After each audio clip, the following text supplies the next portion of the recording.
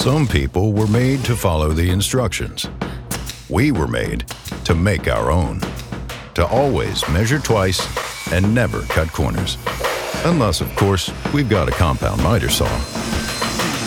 Northern Tool and Equipment is a problem solver's paradise. There's nothing we can't find, fix, or figure out together. We're made for this. Start solving your projects today at northerntool.com. In the end, it's better for me. That's the moral of the story, babe. Is this yours? Is this It is mine. Is this ours? Her name is Sophie. Hi, Sophie. And I tour with this bad boy. Use your mic. There you go. Oh, are we talking already? Going. Yeah. Oh, okay. This is Sophie. So wait, where did you come up with that name? Sophie. It was one of my ex-boyfriend's favorite name, and it just felt weirdly ironic. I don't know. Yeah. It makes no sense. I just, Huh. Big Taylor Swift vibes on that one. Yeah.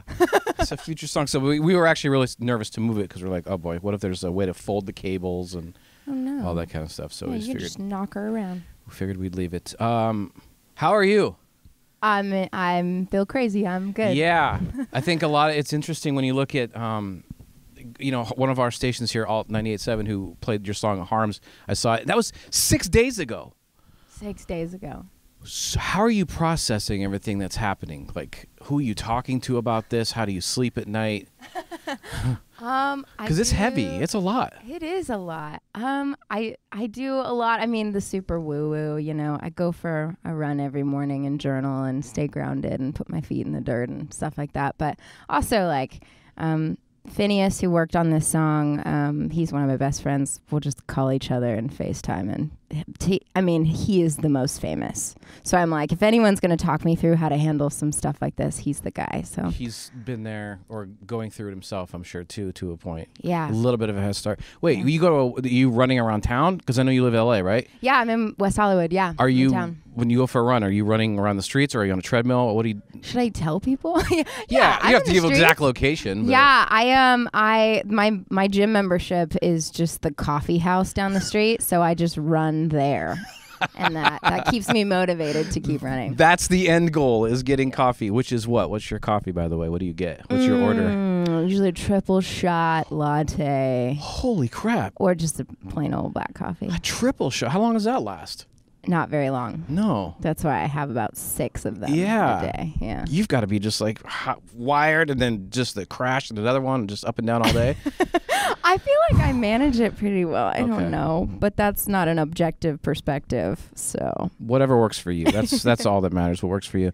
It's been a process because I remember you just here a couple years ago when you were opening up for, it was Lauv, right? Was it Troubadour that you were here a couple years ago? Oh yeah, Lauv. So, because a lot of people might think that this is a overnight out of nowhere, but this is. Oh. Yeah. Yeah, this is not overnight. It's a long time coming. Right. So what's that? I mean, just the fact that it's not, and it is a long time, because you went to school for this. I mean, this was a plan. This was a plan. This wasn't a, hey, I wrote a song, and it just happened to get picked up, and next thing you know, I'm a superstar. No, that's not the story. I mean, I always knew music is the only thing that's ever really made sense in my life. So I knew I was going to be involved in it somehow. Yeah. I didn't know. I mean, a lot of me never expected to be on the radio. Being on the radio, that's like first listen and I'm crying. This is bonkers. But yeah, I mean, it's been a really long time coming. It's been 5 years in the making and 3 EPs and, small albums, so. Right, because there's people who are seeing even that video that you posted, which was kind of a That Thing You Do moment. I don't know if you've seen that movie with the Wonders, That Thing You Do when they hear themselves on the radio for the first time and they, with the headphones on, they start running down the street freaking out, and it was equivalent to that kind of moment. I feel like I need to watch it now. You do need to watch it. After this. Oh my God, it's the greatest. But people see that and they're like, I want that because it's just an overnight thing. But it's like I said, it's not. This is a night and day. I think that's why it's so emotional, is because it's been years of hard work and, pouring myself into music, and making music not with the intention of being on the radio or with the intention of, making a hit, just making music that I love, So it's way more emotional coming from that place, I think, and after all this time. when you're making it just to have an outlet and then all of a sudden you look down and there's people singing your feelings. Yeah. I mean, you want to pay your rent, what you're doing, but this is on a level, I never really expected, so it's cool. Right. I noticed on one of your videos you're talking about that you got a phone call, like even from your mom and all that stuff, and she was excited for you. It's a unique industry, obviously a career choice. Did you ever at any point get any pushback from parents going, it's a pipe dream, it's not going to happen, just go do this, go do that? I would say, I think my mom is a special one. She's always been like my biggest champion. She'll always be like, whatever you want to do. There's no ceiling. She always said there's no ceiling to what you can accomplish, which is pretty cool. I had other people in my family be like, music college, dude. Like, what are you going to do with a music degree? Right. And I was like, I don't know. Honestly, I don't know, but you want me to go to college. So I'm picking what I want. What an amazing line, though. I don't know. How freeing is just not having any idea. Yeah. No plan B, but still, I don't know. How do you learn that? Because, I'm older than you, and I feel like I'm only figuring that out recently. Like, where did you get that whole, I don't know, and I love it, and let's just see what happens? It's risky. It's very scary. Where'd you get that? I don't know. Yeah? Again, I grew up with a pretty incredible mom who just instilled stay present, Sure. love what you do, and it won't be too hard. I don't know. I've always been I'm kind of like a 60-year-old living in a 20-year-old body. So, yeah, I've always been a little bit of an old lady. So maybe that's it. Hey, that's cool that you realize that you don't know, and whatever happens, and instead of just following this path of what we're supposed to do and just the timeline of what everybody says, so you just, I don't know, how liberating. It is liberating. It feels good. It's very liberating and light. I'm looking down all these things I want to ask you, but I don't want to keep you here all day. Keep me. I don't care. Let's see. We asked about that. I want to ask about that. The how are you sleeping at night stuff is actually like legit.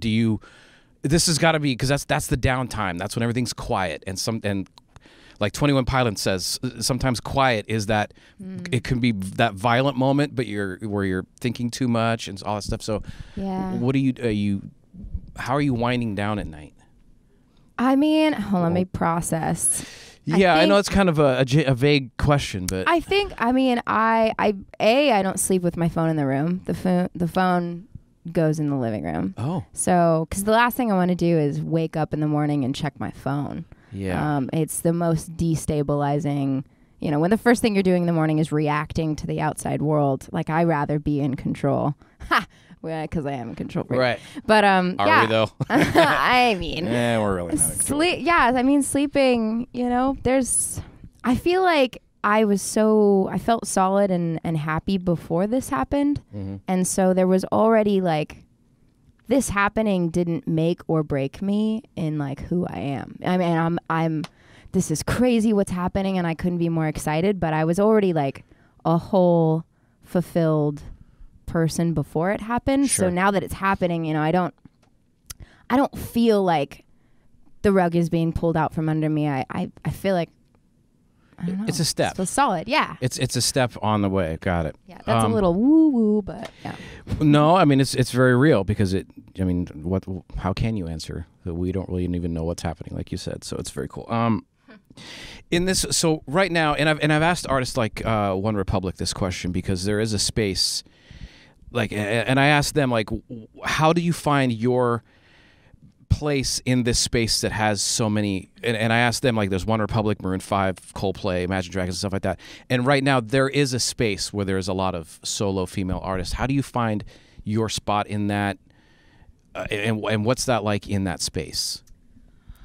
I think first off, just all of us should be making music from our own personal experiences in our life. Yeah. The minute you're writing what you think people want to hear, you're gonna, shoot yourself in the foot. Sure. So I think that if you want to sort of no one has your fingerprints sort of thing, just do what is most honest and real to you, and it's probably gonna hopefully be impactful to other people. But I was talking through this earlier, but I feel like I want to put out a song that my fans and listeners listen to, and they're like, wow, no one else could have put that out. Sure. You know, Maggie Rogers couldn't have sung that. Selena Gomez couldn't have sung that. And not in a negative way, but in a way of like, that's so Ashe, you know? Right. And I think just the way you do that is just by writing music from your soul, you know? And so there's not this hyper awareness of someone did that, so I got to come over here just a little bit. You're just going with it. Yeah, I mean, that's pretty human nature, right? Comparing yourself to other people. I do that a lot. Almost damaging, like you said, if you do pay attention to it. Yeah, and it really is shooting yourself in the foot, because like anytime I went into a writing session going, I got to write a hit today, it's probably the worst song I've ever written. Right. Yeah, so. That's really funny because Ryan Tedder said the same thing. They can't. They need some kind of, it has to make sense. You have to experience life and then write about that as opposed to just going in and say, today, let's write a hit today. Yeah, I mean, there's some songwriters who can really, I mean, you know, almost like an actor, play a role and write about that. I just write what I know, you know. Just go for it. Yeah. Well, hopefully you're experiencing life a lot. What do you like to do in LA, by the way? Things like around town. Is there things that you like to, are you a theme park, roller coasters? Are you hitting Disney or, let's see, West Hollywood? So, I mean, are you wandering down Robertson and going shopping or down on Melrose or what do you do? I'm a big thrifter. Yeah. There's a place called Jet Rag. I love, they have a really cool collection of vintage stuff for like Goodwill shopping, things like that. But is that like Melrose? That's got to be Melrose area then, because that's the best. Sunset or Melrose? Yeah, somewhere over there. Okay. But yeah, running and is a really good one for me. I've been like interior designing my apartment, and that's like a new fun. Oh wow! Like painted a wall yellow and painted a wall green, and that's been a cool new outlet. And are you all on HGTV watching all these shows now as well? Totally. Oh my God. Chip and Joe on HGTV. Yes. Oh come on. Property Brothers. All these shows are insane. Property Brothers. They're so handsome. Yeah. You're so handsome. Yeah. That stuff can get obsessive. So now that's your thing. Okay. Yeah, some of that. Walking around town, listening to podcasts, things like that. Cool. Yeah. You're going to be doing the Greek soon, a couple months, right? In August. I noticed something too when you perform, you do it barefoot. I do. So now I've got to ask the very deep, important question of, is there foot moisturizer going on? Do you wear those moisturizing foot socks? Amazing. Those things are crazy. But how do you, because you're walking around a stage. Yeah. Well, I mean, how do you take care of your feet? It's so gnarly afterwards. Yeah. It's just like black tar feet. It's so gross.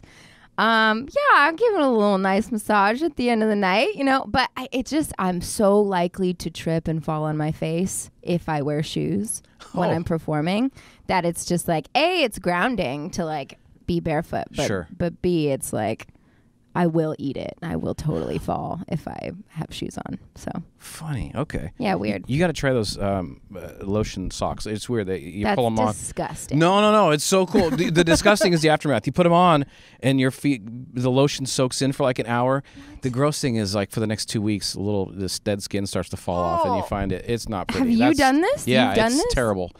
But it's amazing. And now I wonder that because if you are out there, doing, barefoot and stuff, you probably need to take care of your feet. Maybe right? I should. You should send me some. But then you're going to leave dead skin all over the stage of the Greek, and that's not fun. Oh, that's so gross. Yeah, that's not good. No, thanks. Well, come back when you're going to be at the Greek, I would love that. Let us know how terrible AJR is to tour with, and these guys are a nightmare. No, they're not good. I love those guys. Cool. What are you talking about? I know. They're good guys. Thank you for having me. Congrats on everything. Come back. Thanks. Okay. Woo.